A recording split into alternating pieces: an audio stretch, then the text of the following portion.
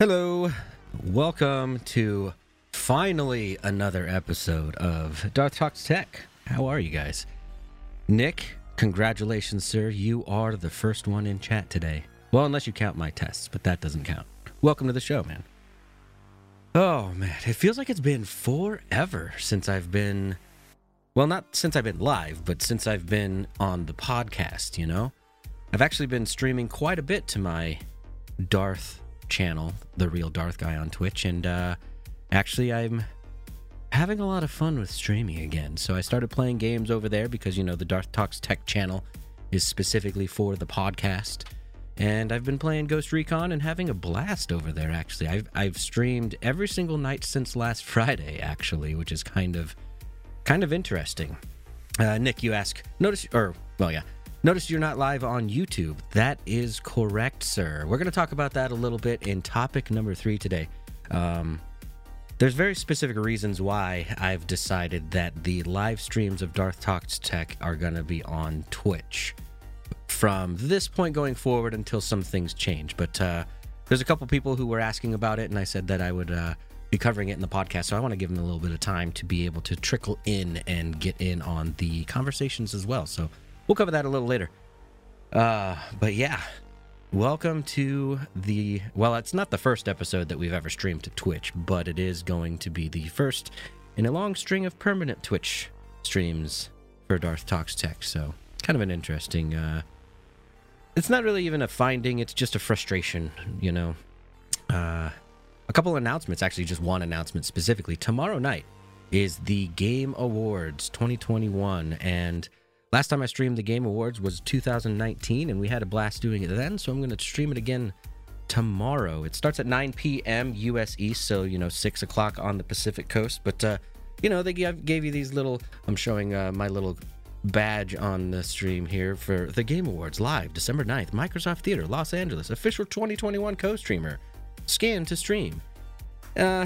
It's like a fake little event badge. It's kind of cool. It's just one of those things where, you know, we haven't had any like live events for so long, and you know, you can hang it along with all your other event badges and things like that on like your souvenir walls or something like that. I don't know, but it was free for anyone who signed up to be an official co-streamer, which literally wasn't like you had to pay money or get accepted in. You literally sign up and they just have a giant list of people.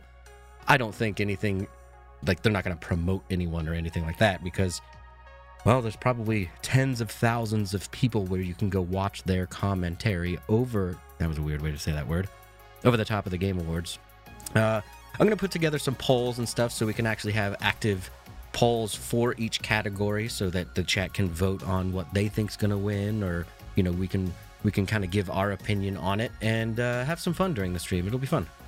I'm actually pretty excited because it's been a while since I've done a co-stream of a live event like that. Now, one thing about those events is that you have to catch it live, because last time in 2019 when I actually streamed it, I did put the video on demand, or I kept the VOD up on Twitch, and then I also put the VOD up on YouTube, and got hit with DMCA because I'm not the kind of streamer that's going to mute the like trailers and things, because you're going to miss the overall feeling of the trailers. So tomorrow, we're not going to mute, but we're also not going to have the VOD.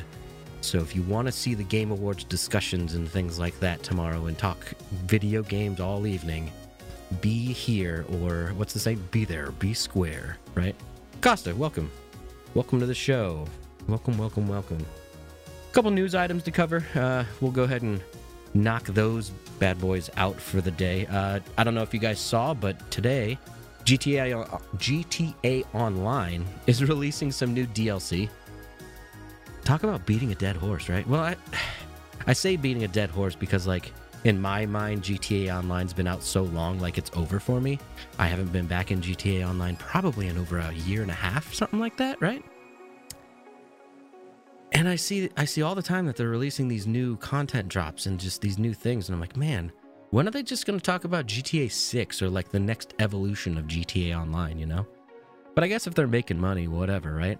It is, well, speaking of making money, it is a free DLC, and it's like, it's going to be released on December 15th. It's set in the years after. We don't know how many years after. At this point, if you literally took live timing and you said, okay, it's 10 years after the initial events of GTA 5, it would actually count in real time. Isn't that ridiculous? But it's kind of led by Franklin. You're not playing as Franklin because you're your online character, your silent protagonist person. And I guess a couple notes I wrote down here is the story is focused on Franklin working in like Celebrity Solutions Agency.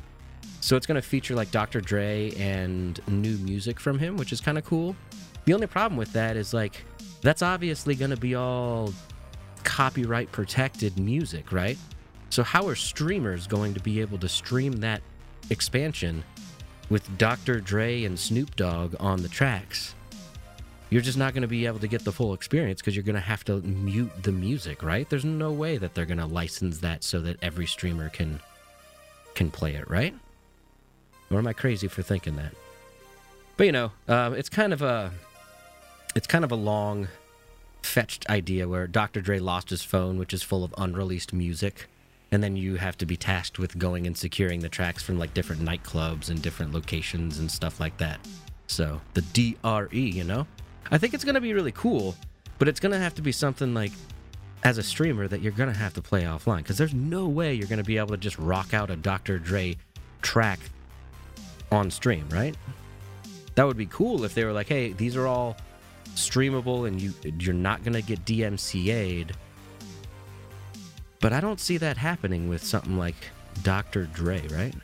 And like at the very end of the trailer, if you haven't seen the trailer, there's a section in there where Snoop Dogg's rapping in the song as well. So like you're going to have a pretty cool collection of new music to listen to. And I don't know. It'll be kind of neat. GTA Online, like I said in the beginning of this, it's just something that I don't play anymore.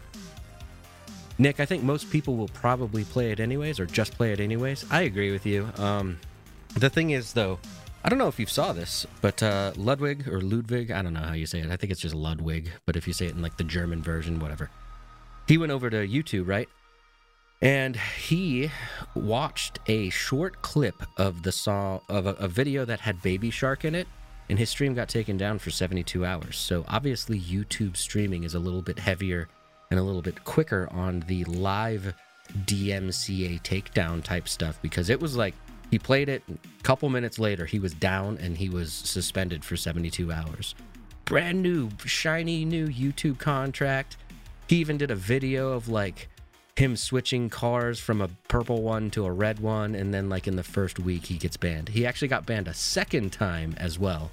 So it's not exactly a smooth sailing experience for Ludwig over there, which is kind of interesting.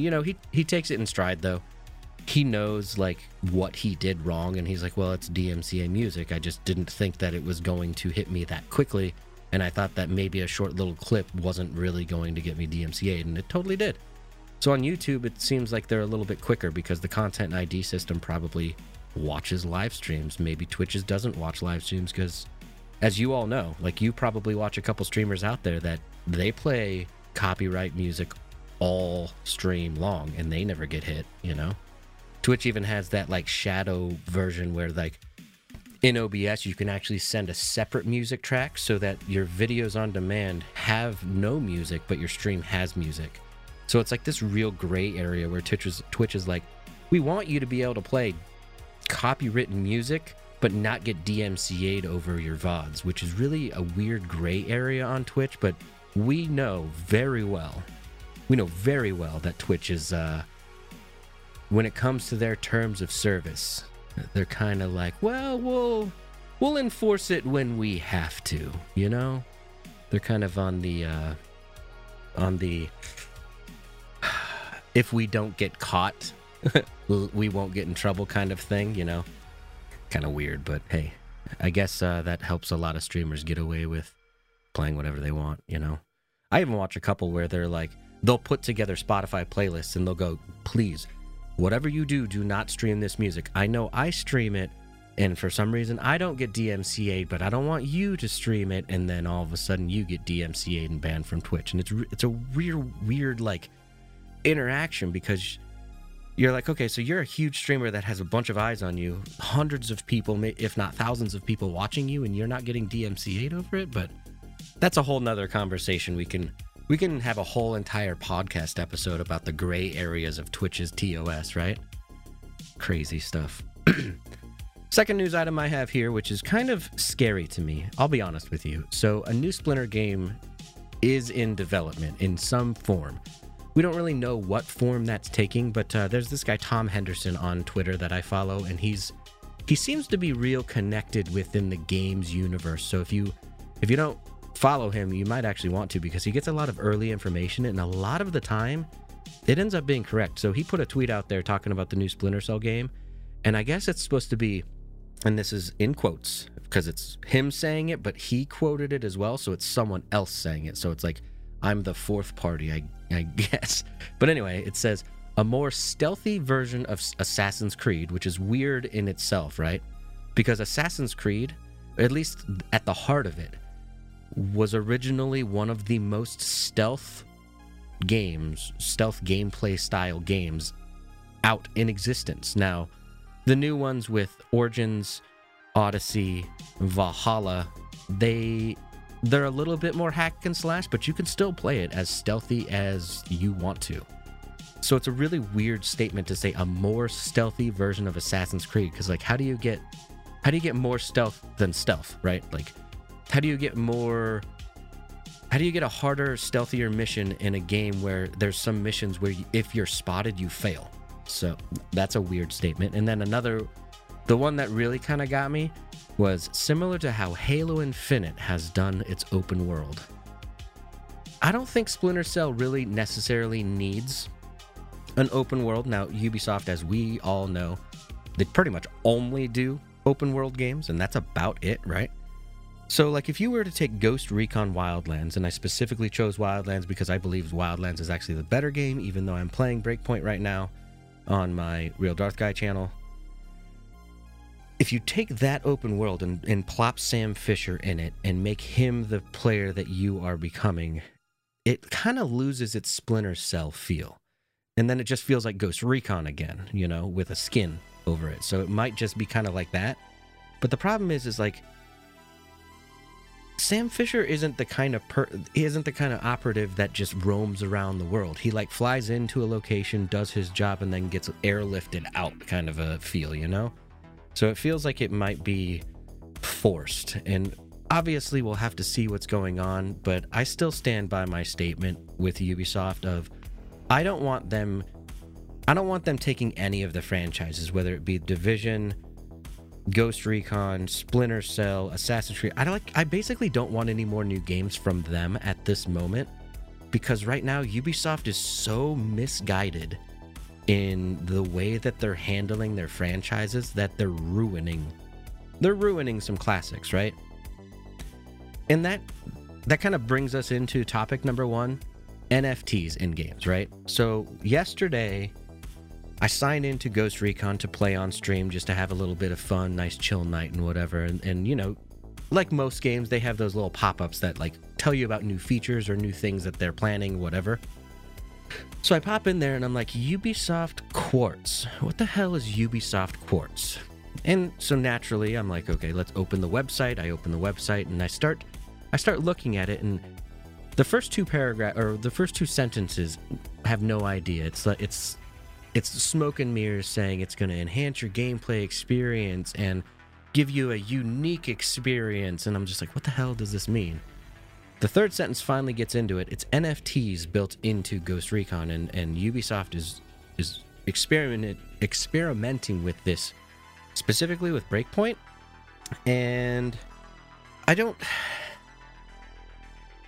I'm still kind of up in the air. How do you guys in chat feel about NFTs in games, or NFTs in general? See, I think NFTs ultimately will turn into something that can kind of be unique and kind of be good for the world.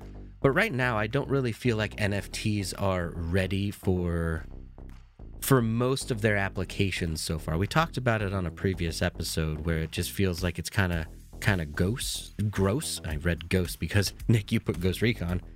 But it's like in gaming, here's the things that, and I understand where you're coming from, where you say it just means you'll actually have ownership of your digital assets / skins. But here's the thing that I have a problem with. Like, I already have skins and I already have things in the game that don't necessarily have a serial number, because I'll use the helmet as an example. The helmet that you can get as an NFT has a serial number on it, and you own that unique copy of that helmet, which does sound cool in the realm of ownership. But let's think about the realm of gameplay. That exact same helmet without the serial number is already available, and I already have it in-game. So, it doesn't change gameplay, it doesn't improve gameplay, it actually doesn't improve the game at all.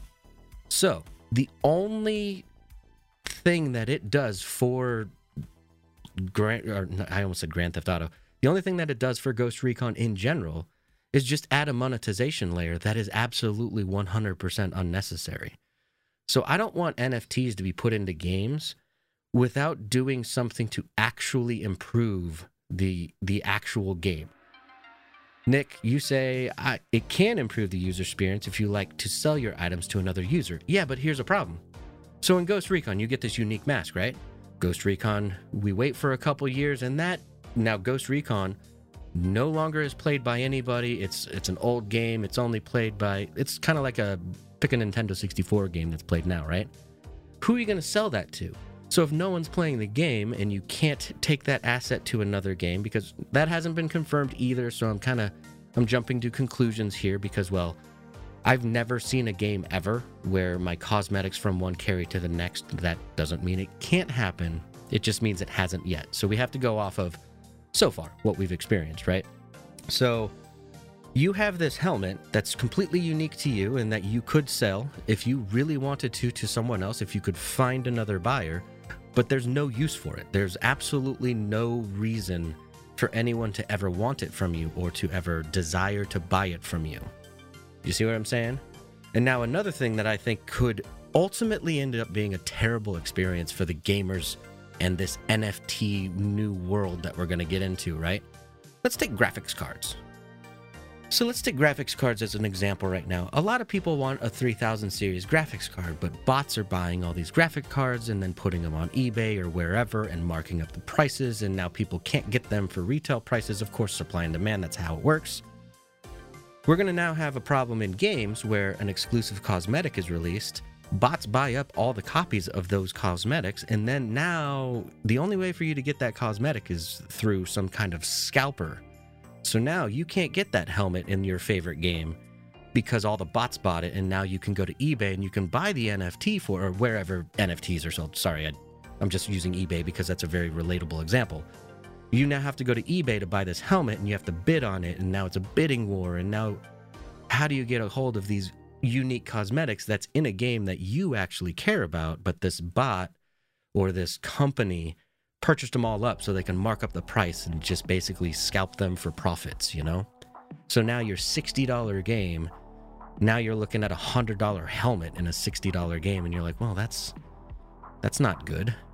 If stuff like that starts to happen, I could see NFTs falling flat on their face in the realm of gaming. Now, I know that's just kind of how the world works. When it's exclusive items, people buy them up, like concert tickets. Scalpers buy them and then resell them to the public, and that's kind of just something we have to deal with, and I absolutely hate it. But when that starts to happen in the gaming realm, I think we're going to be in a little bit of trouble. So I don't know if there's a plan. I don't know if there's a way around it. I don't really know how we could prevent something like that from happening, but that's where I ultimately see NFTs going, is we're going to get them regardless. So it doesn't matter if we like them or hate them, they're coming. Like, if we've learned anything about monetization of video games, no matter how much the public hates it, it'll eventually be a thing. Microtransactions are a prime example where everyone hated it. The government even got involved, but did they go anywhere? No, they just changed. So NFTs are going to go through growing pains just like that. And technically speaking, microtransactions and NFTs are like one and the same. So you're going to pay for microtransactions, but it's going to come with an NFT to prove that you have the unique one. So they're one and the same. But I hope they have some kind of plan to prevent this bot situation where you just can't get a hold of anything, or, you know, or the other side is going to be, they're going to have to make so many copies of it. So let's say instead of making 100 or 50 unique copies of this helmet, since we've been talking about the helmet, now they're making 10,000. So now all of a sudden it's not really something that's so coveted anymore. And then they lose their value because there's too many of them. So you run into a really difficult kind of push and pull. You know, it would be kind of cool. I just came up with this in my mind because I randomly had a thought of player-based customization. So how cool would it be? Let's take Forza 5 or Forza Horizon 5. We all know, or if you've ever played Forza, there is a market for like custom vehicle paint jobs and custom vehicle setups and things like that. So what if who makes Forza? Is it Microsoft, or I forget who makes Forza? The makers of Forza. What if they gave their players a way to create a custom item? And you can apply this to first-person shooters with custom outfits or masks or whatever. If the game makers gave us a way that the players could make unique items and then sell them as NFTs, and then maybe the game maker takes a small cut of that NFT in the initial transaction. That would kind of be cool. So now you have an NFT market, but it also becomes a designer market. So it's almost like a Fiverr for Forza Horizon 5, where a designer can go in there, build really unique items, really nice paint jobs for cars and different setups or whatever it may be in the game that really matters to whoever's playing, right? And then you can buy the NFT for that. And then that goes on the Forza Horizon market, and then it could be sold, and actual NFTs go around in that way. I could see that working really well. If you get the community involved in the creation of the assets that become NFTs, I think that might make it a success. I really do, because there are some amazing artists out there for Forza paint jobs or for miscellaneous other things in other games where there's custom work, right? That would be a crazy way to usher NFTs into video games. And I think it would be more widely accepted amongst communities, because now you're not supporting, yeah, sure, Ubisoft gets a cut, or Microsoft gets a cut of the initial sale, or maybe even all the sales at a very small, minuscule percentage or something like that. Or, you know, since they're using the in-game store, they take a cut right there for the transaction, whatever. They can figure that out, right? But then the community's supporting other community members with NFTs rather than just the NFTs coming straight from the producer or the publisher or the big company, you know? I think that would help it a little bit. Nick, I think that's sick. The only problem, of course, is with all NFT stuff is gas fees. On chains like Solana, they have very minimal, a fraction of a cent. However, with Ethereum, the most popular blockchain at the moment, gas fees can be $30 to $40, which is crazy. That is quite crazy. So, while Ubisoft also put on their website for Ubisoft Quartz that it's energy efficient, they just had to put like a buzzword in there, of course, right? So I think there does have to be something, some accountant that's smarter than me in the mathematics of all of the transactions can probably forecast out a little better than I can. But I think if you integrated the community, the actual gamers, the design, the people who create things within the game, if you integrated them making something off of these NFTs, I feel like it would be a lot better for gaming. Because then you are getting something that's actually affecting gameplay. Someone is spending their time, they're designing these things, I don't know, it just seems a little bit more gamer friendly, where you're putting the tools in the people's hands. So like Far Cry 5, for instance. Sorry, I will try not to cough in your ears as much, but so take Far Cry 5, for instance. There's a map maker in there. So a map could be sold as like an NFT, kind of an interesting concept. Obviously a weapon skin, a cosmetic for like a shirt, pants, whatever, a car design, all kinds of different things. You basically anything digital you can make an NFT, right? I think that could work. I'm still struggling right now because the big wave, the initial wave that we're going to see of NFTs in games, we all know it's going to benefit the big corporation more than it's going to benefit the gamer.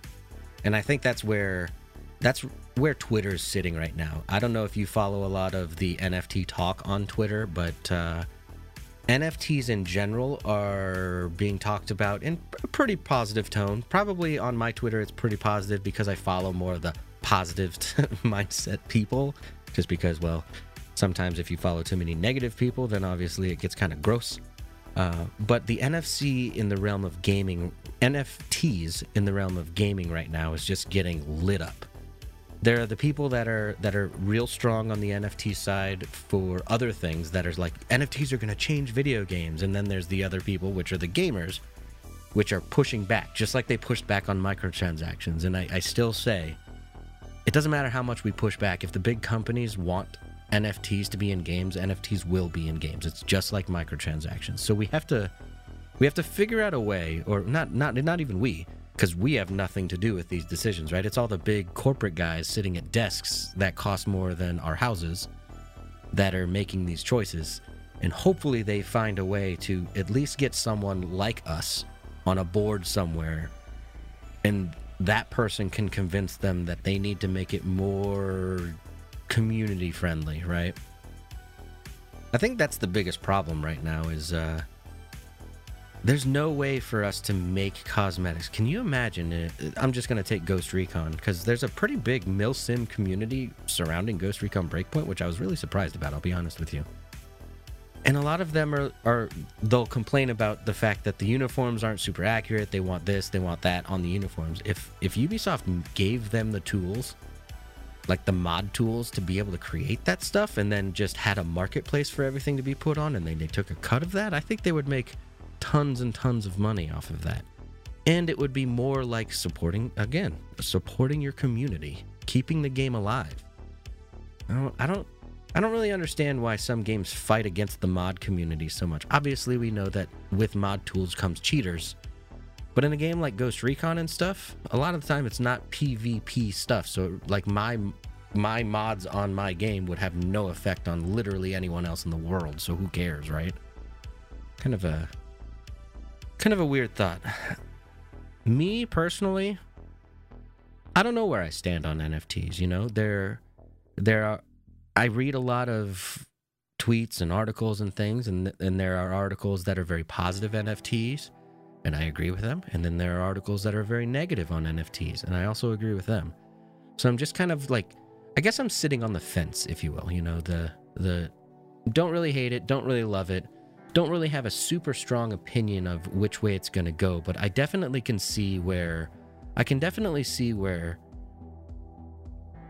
it's either going to, well, it's kind of a stupid statement to say it's either going to be good or bad, but I see it being really bad in the beginning, where it's ultra monetized and it's only benefiting Mr. Big Man at the top, and I see it changing over time.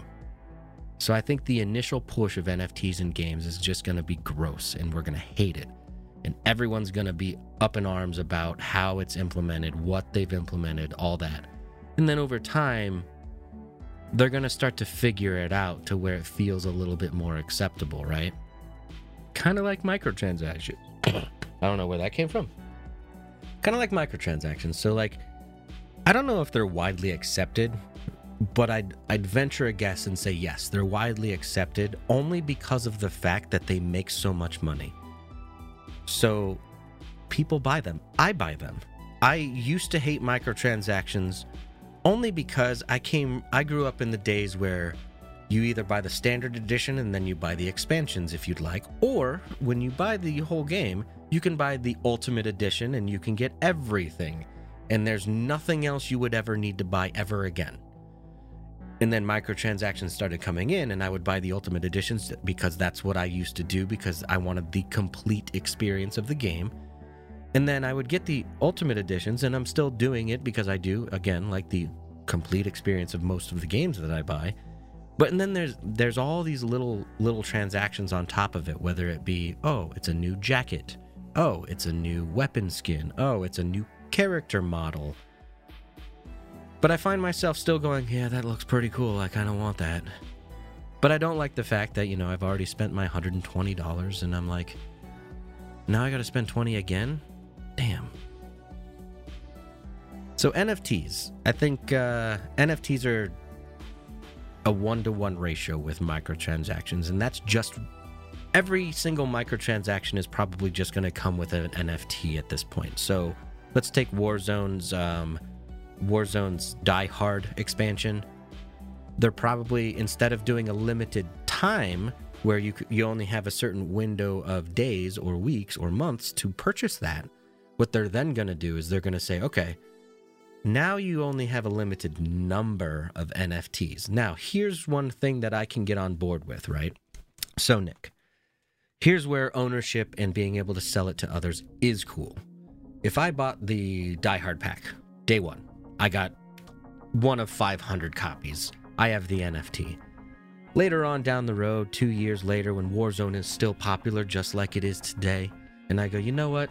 I don't even use that skin anymore. Let's put it up on the marketplace and let's see if someone else wants it. And then someone else purchases that from me, and then I can go purchase another skin for the game and change up how I look in game. That's kind of cool. I can get on board with that kind of stuff because, like, when they turn off the ability to purchase it, you just can't get it. There's no way for you to ever possibly get it again. But if someone was to put it up on a marketplace and sell it, I would be able to get it. Now, we still have to worry about the markups and how much they're charging and bots and all the stuff we've already talked about. But it does open up a little bit for a completely digital world, which, let's face it, we now live in. There's no such thing as a hard copy game anymore. Even that disc that you purchase, it's labeled and it's got files on it. But the moment you drop that bad boy in there, you're downloading stuff from the internet anyways. So you're digital. The only thing that's sitting in your possession is the ability to put the disc in there. It verifies DRM and then lets you play the same version that the person who bought it digitally has, right? So we're in a completely digital world of gaming now. And people have always wanted to be able to sell and kind of like have a used market in the digital world, and I think NFTs are kind of like a way to make that happen, What if NFTs also usher in the days where I buy a digital game and then I can sell that digital game to someone? What if they do? I kind of doubt it, let's be honest, but what if that does come to fruition as well? Where I can say, you know what, pick any game. I don't play Horizon Zero Dawn anymore. I'm going to sell my copy. And that goes with the NFT because that is your DRM. That is your proof of ownership. It's no longer this, well, it has to be on my Steam account. It has to just be in your NFT account, your blockchain stuff, or your wallet, your crypto wallet. I think it's crypto wallet. I'm still a little behind the times in that because, well, there's a lot of stuff to learn out there, But yeah, NFTs and games. Still a lot to learn, still a lot to check it. Yeah, crypto wallet, okay. You know what I don't like, though? Just last point on these NFTs and games and crypto and stuff like that. What I don't like is that I have, 5 different crypto wallets because, some things support one wallet, other things support another, and then another supports a third. There's not just one, universal crypto wallet that you can just use everywhere, so I have to do the transferring of crypto all over the place to be able to buy it on different markets. Because another thing about crypto is one crypto seller or auction, I forget what the auction house, whatever. One place you won't be able to get a certain type of crypto, but you can over here. But you want to buy some of this crypto that's only available on one, some of this crypto that's only available on the other. But now you want to transfer some stuff over, and then you're like, oh, now I have to pay a stupid fee because I have to go through a provider to verify the crypto transaction. Ugh. So annoying, right? Use Ledger Live, which doesn't support Solana, and it's frustrating. Since I have a Ledger Nano X, which is a hardware wallet. See, they've got to figure out a way to make it so that there's one. It's almost like there needs to be a Visa or MasterCard or Discover of crypto, where it's like, okay, this is your crypto account. It works everywhere. We need that. We absolutely 100% need that, and it just. There needs to be some standardization so that I don't have to be like, oh wait, where's all my Bitcoin? Where's all my X? Where's all my Y? Like, because it's all like segregated all over. Or let's say I have a bunch of Bitcoin in 2 different wallets just because I do, because of transfers and all that. And I'm like, well, I want to move it all over here. But if I move it all over here, then I don't have the purchase amount that I originally wanted, because that middleman is going to take a cut. I hate it. So hopefully that gets better, you know? Oh, man. But I don't think there's a future where NFTs and crypto don't exist. So, you know, a lot of people like to fight against the current when it comes to new things like this, but I think this is going to be something that is around forever. It will get refined, and it will get better, and it will get more understandable, and there will be better ways to manage it, but they're here to stay, you know? There are projects trying to do cross-chain stuff. I believe Polygon is one. I'll have to check that out, Nick. Yeah, which actually, so when Ubisoft Quartz started last night, I was like, well, I have to look at it. I need to know what it's all about. So, of course, I had to get started, create an account, and they, of course, didn't support any of the wallets that I already had. And I'm like, man, I got to get another one. So there was 2 options. I can't even remember them off the top of my head. I should have wrote them down in the notes here. But then I had to go into this big downward spiral of like, okay, let's research these 2 crypto wallets and find out some information about these, because I've never heard of them. Gross, you know. NFTs and games, here to stay, in my opinion, and it's going to get really bad before it gets better, and someone's got to figure out where it kind of sits, you know, where it kind of sits. Do you remember what chain they were on? It was something like MetaMask. It started with, no, I can't remember right now. Too much on my mind, sorry. I'll pull it up off stream and off the show, and then message it in the Real Darth Squad and let you know.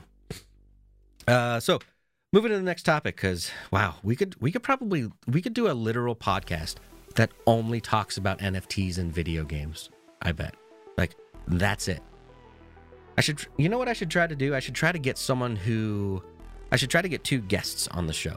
I should get one that is pro NFTs for one episode, and one that is anti NFTs in games for another episode, and kind of get a compare and contrast. I wonder if I can find someone who would hop in on a Discord call for about an hour and be a guest on Darth Talks Tech. If you know anybody, please message me through any of the social medias out there, Darth Talks Tech. But yeah, maybe we'll try to get a guest on and just pick their brain a little bit, you know, 2 of them, because you want both views, for sure. Next up, crossplay changes. Basically,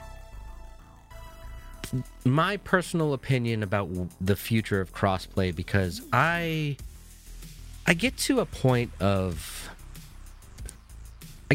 frustration when I'm on like Twitter or Reddit or whatever, and crossplay is just basically, a lot of console players hate crossplay now because of PC players. Well, let's get specific. Not because of PC players, but because of PC cheaters, right? And I understand that. I completely understand that, because it's something that I have to deal with in a lot of first-person shooters and shooter games in general that I play. And I hate cheaters just like the next console player or the next guy, right? But what I don't like is when they're like, we wanted crossplay, but we didn't want crossplay between console and PC. We wanted console to console. And I'm sitting there going, no, I actually wanted console to PC because I want to be able to play on my PC and my kids are on their console, or anyone in the Real Darth Squad that I want to pair up with. If they're on console, I want to be able to play with them. Who cares, right? I want it to be completely cross-platform like that. I think they're misguided a little bit. So obviously we need anti-cheats, and we're not even going to talk about anti-cheats at this point, but I think what we really need is crossplay needs a input matching. Unless you're in a party. So if you're in a party, you're thrown into the pool of anything goes. If you have a controller player in there and a keyboard and mouse player, doesn't matter their platform, anything goes. But if you get into a, let's say you queue up for Warzone and everyone in your party has keyboard and mouse, I think you should be only paired with keyboard and mouse players. And another thing I think has to happen because I'm really sick of hearing it. All consoles should, at the console, like OS level, support mouse and keyboard. There's no reason for them not to. They're literally, like, the Xbox can support mouse and keyboard. It should just be an OS-based thing where games can't lock you out of it. Because there's some games that, even though you can use a mouse and keyboard on a PlayStation, you can't use it in that game because the developer decided that it wasn't a valid input method for you to use. Middle finger to that guy, right? I think crossplay needs to change in the realm of we need to be able to input-based matchmake, and ranked playlists just need to be a thing, right? Because how many games do you play now, chat, that the old days of casual play are gone, right?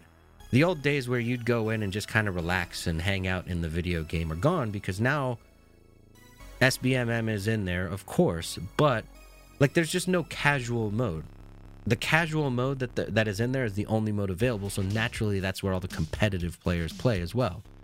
So you're always in that, like when I play Call of Duty, there's never like a chill Call of Duty day. It's like I have to be as good as I possibly can in Call of Duty, and that kind of sucks at times. Like, because I remember the old days where, you know, me and a couple buddies would be hanging out together, drinking beers and just kind of casually playing and still winning and stuff. But now if you're not on the best possible plays, you're just not going to win, right? Nick, okay, however, games should be able to lock it. Example, Rainbow Six Siege on Xbox. You cannot lean unless you ADS on controller because there's not enough inputs otherwise. Okay, yeah, that makes sense. This is why there cannot be crossplay, because leaning without ADS is such an advantage. Okay, I could see that. Or, I mean, I guess the developer could change the way that works, but that I do understand. So you have to ADS, and then you have lean buttons because that kind of acts as like a shift for some of the other keys. I understand that. But what if Rainbow Six Siege had input-based matchmaking?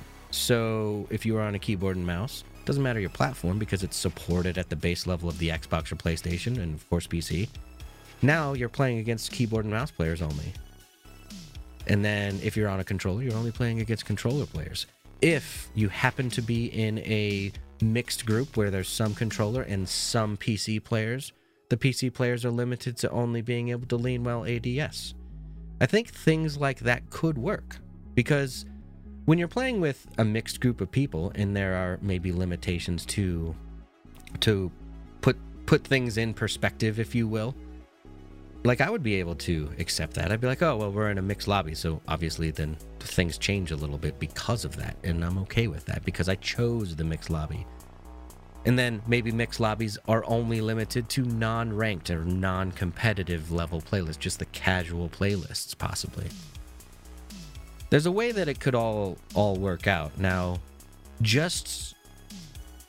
so I'm obviously a PC player, so, like, I feel like just kicking out the PC players from Call of Duty Warzone or Rainbow Six or, you know, any game that already has crossplay, just kicking out the PC players and be like, it's only console crossplay, I don't think is the solution. Obviously, like, anti-cheats have to be there because it's only the cheaters that you worry about. You know what? The hard part is, anytime people see that you're on PC in Warzone, if you kill them, they're like, you're a cheater. Like, you've never outplayed them. There's never a moment where you just outplayed someone else. They're always like, well, you're a cheater. And you're like, whatever, man. Sorry, you were running away from me and I shot you in the back of the head with a sniper rifle. Yeah, I'm cheating. Whatever, dude. Like, but I think ranked playlists, casual playlists should be in all games. Input-based matchmaking would work. I think that at a OS level, PlayStation, Xbox should support any input method you want. Technically, if you think about it, supporting any input method like that is kind of an accessibility thing too, because their controllers work for 99% of people in the world. 95. I don't even know the stat. Just pull a number in the 90s out of the air and that can be your stat. Those work for a lot of people. But there are that small percentage of people where a controller just doesn't work. Now, of course, they probably don't have the console that doesn't work with it or whatever, but If you just allow any input method, keyboard and mouse, controller, whatever, I think people would be overall happier. My son actually plays most of his PlayStation games with keyboard and mouse. Says he likes it better. And that's perfectly fine. But then he's like, well, I don't play it in this game because it doesn't support it for some reason. And, you know, it's like, well, that sucks because you actually enjoy playing games more with one input method versus another. That's kind of where I sit too. Don't get me wrong, there are some games that absolutely require a controller. I will admit that all day. But I genuinely have more fun in like a first-person shooter, a third-person shooter. Most games that take precision aiming of some sort, I prefer keyboard and mouse. I just do. And it's because my engagement range, I personally, the way I play, like to engage targets from medium to long distance. If I was more of a run-and-gun shotgun player, I think I'd rather the sticks because spinning around and turning quickly would actually be more advantageous, so you don't have to pick up the mouse and do one of those things when you're actually gaming. So I guess to summarize what I think crossplay needs is I think crossplay is dying for some input-based matchmaking. I think that can fix a lot of the qualms. Now, I'm not even going to touch the anti-cheat problem because cheating in any game that I play, if I see a cheater, I'm just like, I don't even want to play anymore. It just like deflates the excitement to a level where you're like, damn it, a cheater? Why? You know? So I understand the console players' gripe with PC players because obviously it's going to be a lot easier to install a cheating piece of software on a PC. But input-based matchmaking, I think, is needed. I think that would make things a lot more even. Halo actually does this. I don't know if you guys know, but Halo does in the ranked mode. If you're on keyboard and mouse and you go into ranked, you play keyboard and mouse players. If you're on controller and you're in ranked, you play controller players. The only time you actually mix is when you're in a party. So my idea of the perfect matchmaking system exists in one single game. I don't know why I'm doing two individual fingers because that would be two. But it does exist in one game, and it seems to work okay. Now, I'm not a main Halo player, so I don't play it a ton, but I think that's a cool compromise. I really do, you know? I do.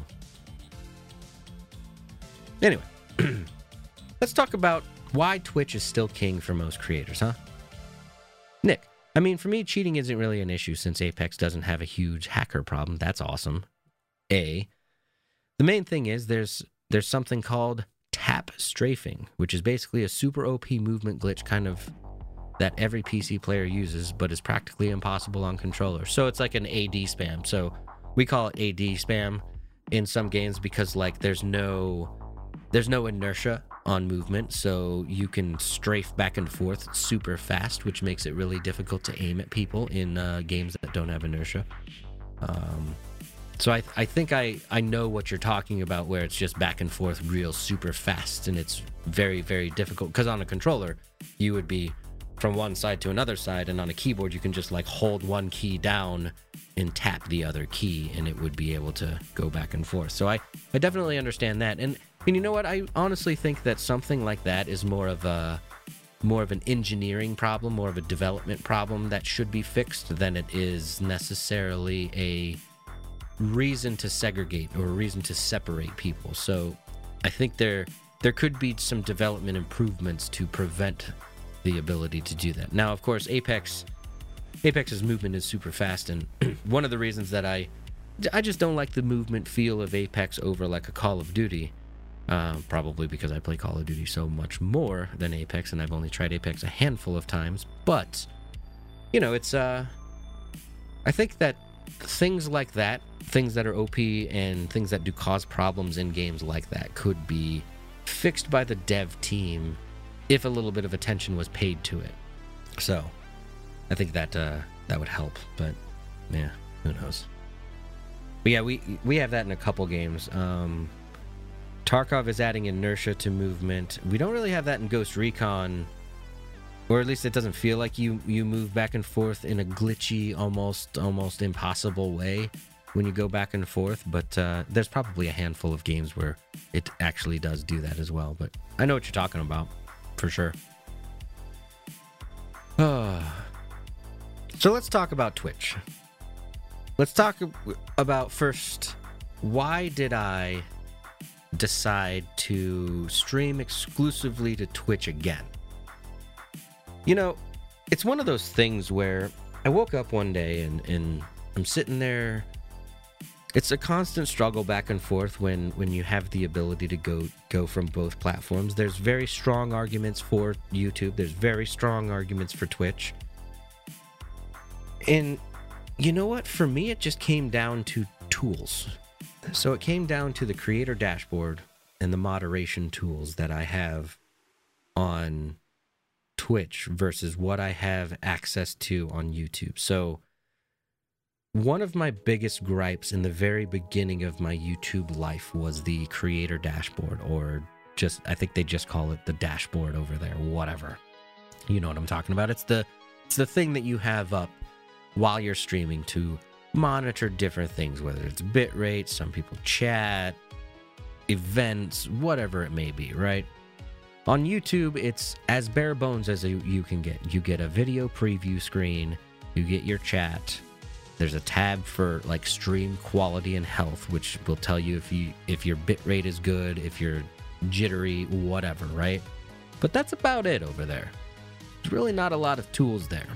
Inside the chat, when you click on it, there's very simplified options, and simplified sometimes is good, but I don't think it's good when you're trying to moderate a channel or trying to, let's say you're trying to time someone out or trying to ban someone or trying to do something to a user that's causing issues within your stream, right? YouTube just doesn't have the tools that are necessary. Another thing that you run into on YouTube, which this is actually something new that Twitch did. So the release of their new email verification settings / phone verification settings for users to be able to talk in your chat, plus their ban evasion tool or ban evasion AI, I forget what they call it exactly. Releasing those two things were very, very unique because, Nick, I'm sure you remember, we had a couple of people come in and try to disrupt the podcast a couple times on YouTube. One time I even answered them as if it was an actual question. That happens, whatever, right? He was sly on his trollage. But I didn't have the tools necessary to be able to... obviously I banned him after I found out that he was a troll. But when it came down to it, I was like, you know what? There could have been something in place like Twitch's phone verification settings and email verification settings that could at least prevent the newer accounts. Now, there's some trolls out there that are lifelong trollers, and that's understandable. They'll have a verified email, they'll have a verified phone number. That's just their nightly hobby, is going into streams and messing with people. Whatever. They get banned, they're out of here. It's the new accounts that I worry about. So when I came back to Twitch to do my, hey everyone, I'm going over to YouTube stream, when I came back after like my 8-month break, I had a problem with follow bots that night. I think I got like 30 new followers that night, but they were all from like the _hollow account. I forget what the actual names were, but it was like _hollow or _ some word, and it was just a bot account, and you knew because it was they all had that as the suffix of the name. And I was like, man, this is terrible. Like, this is the worst experience when you're just trying to enjoy your stream, you're hanging out and chit-chatting with people, and then all of a sudden the wheels come off because you're like, oh, I just got 10 followers, and then another block of 10, and then another block of 10, and you're just like, oh, I'm getting follow botted right now. This sucks. Now we have the tools on Twitch to defend against that. So we have like I said, the email verification, the phone verification, but they didn't just simply give you a checkbox. They gave you settings that you can customize to the point where, like, you're not limiting people as much as like just no one who has a verified, or no one who doesn't have a verified email can chat. It's like, okay, if the user doesn't have a verified email, they have to have an account for longer than a month or a week or a day or however long you select. They give you more tools. Another thing, obviously, is that when you create a new account, so when I was coming back as the Real Darth Guy. And I was going to do game streams. I, of course, have a YouTube channel that is the Real Darth Guy. But I don't have 100 subscribers on that channel yet, so I can't have a custom URL. That is almost impossible to promote yourself with, right? Because then you get youtube.com/channel/random number generator, right? And it's a long one too. It's not like a short little like 5-digit, 6-digit number. It's long. How do you promote that? How do you brand that? You can't. There's no way for you to do any branding with your username so that people can type it, right? Because another thing that's going around Twitter right now is Twitter wants to keep people on platform, which is natural for a social media platform. So there's a rumor out there saying that if you put links to your Twitch account, that your tweet is less likely to be recommended to the world because it's taking people off platform. Now, I don't subscribe to that at all, but if that's a fact, it wouldn't matter with YouTube anyways, because you put that link on there. How is anyone going to find you? They can't be like, okay, all I have to do is type in youtube.com/therealdarthguy. No, you have to give them that big UUID giant URL on there, which is just not going to pull people over. Not saying that a tweet really pulls people over anyways. But the creator dashboard is fabulous, is absolutely fabulous. There are improvements here and there, but generally speaking, I am absolutely satisfied with my experience with the creator dashboard on Twitch. On YouTube, not so much. Let's talk tools. Tools on Twitch, there's just more things. There's Chatty, which is a chat bot, which I actually just released a video on my YouTube channel about, that allows you to have your chat up, but it also allows you to set a ding or whatever sound effect you want on there so that if 2 minutes has passed and no one's messaged in chat, it will ding for you so that you can look at chat again and be pulled away from your game. So like when you're playing, inevitably you're going to get enthralled in the game. We're all gamers, right? If you forget to look at your chat, it will ding so that you know someone's messaged. It's a fabulous application that saved me from losing people probably at times when my viewership is low. Fabulous. There's another thing, streamer.bot. That's actually a website. So streamer.bot is a Twitch bot that can do anything. I have it on my stream for the Real Darth Guy now, and I can, while I'm playing a game, I can talk to my computer so it does things for me. I can share links by just telling it to share links. I can switch scenes by just telling it to switch scenes. I can do all kinds. It's like a list of like 30 different things that I can do by just simply talking into my mic. It's listening and it will do it for me. Now, I creatively named it Jarvis, so I talk to Jarvis and he pops up on stream and says, yes, sir, and does a couple things like that. But there's tools like that. Now, that also links into events on Twitch. So if I get a subscriber, Jarvis tells me I have a subscriber. There's a lot of really cool things that you can do with Twitch. YouTube just doesn't have these tools yet. Now, of course, as YouTube is becoming more and more popular for streaming, StreamerBot has already said that it's a planned feature to be able to support YouTube events and things. I'm sure there's maybe a chat bot out there because let's be honest, the built-in chat of YouTube is lackluster, so someone's probably going to build something to improve it, right? There's just more. As a creator, Twitch is a lot more friendly to my experience of broadcasting than YouTube is. And I know YouTube's making huge strides right now. They're paying people big money to move over. Ludwig, Tim the Tatman, Dr. Lupo, whoever else has gone over there. Obviously, Doc didn't get paid a big contract. He got banned from Twitch, so that's a little bit of a different situation. But there's these huge creators moving over. But here's the thing. Us small guys, we're not getting the bag of money to move over to YouTube. So we need a quality creator experience over there. Yes, there are fringe benefits like the ability to be able to use SEO for your channel, improving your videos, scheduling your videos, using that SEO to try to bring people over. There's a collection of things there, but yeah, it's just not better than the tools that Twitch gives you to be able to control to moderate, to handle events. It's just better over on Twitch right now for the creator experience, you know? So that's ultimately why I switched, and that's ultimately why, like, I sat back and I looked at the two, and I'm like, YouTube has got some ground to make up. Yes, I do think that YouTube is the future of streaming. I honestly do. Unless Twitch does something to where SEO can help us within their search. But the problem is that Twitch has already kind of solidified the way that you find streams on Twitch is through the directory system. So the mindset is going to have to change a lot over there. When you go to YouTube, I never browse for anything. The first thing I do, go to YouTube, click search, type what I'm looking for. That's a massive benefit for any small streamer, because now if you're better at SEO than Tim the Tatman, you can appear above Tim the Tatman. Now, that's probably a bad example because, let's be honest, he's a partnered streamer. You're probably not going to appear up above him, but whatever. You know what I'm saying? If you have the ability to SEO improve your stream, that was a weird way to say it, and you can be at the top of any search list.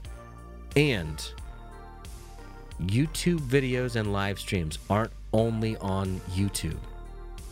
The largest search provider in the world. Most people open their browser, type into the address bar, that opens Google. All of your videos and your channel pop up in Google search results when you're on YouTube. They don't on Twitch. So, there's another massive benefit. But let's face it. Where do you go if you want to watch a live stream typically? If you're like, you know what, I feel like watching some League of Legends, and pull a game that probably no one that attends this channel watches. I guess that's kind of a far-fetched assumption, but League of Legends. I want to watch League of Legends for the day. Where do you go for live League of Legends content? I would be willing to guess that 95% of people go, oh, you go to Twitch. Where do you go if you want to find a tutorial on League of Legends? Oh, you go to YouTube. So there's a lot of mindset that has to change, and YouTube's got a bit of ways to catch up to be able to change people's minds on where they want to go for streams, which bringing over big streamers is going to do that.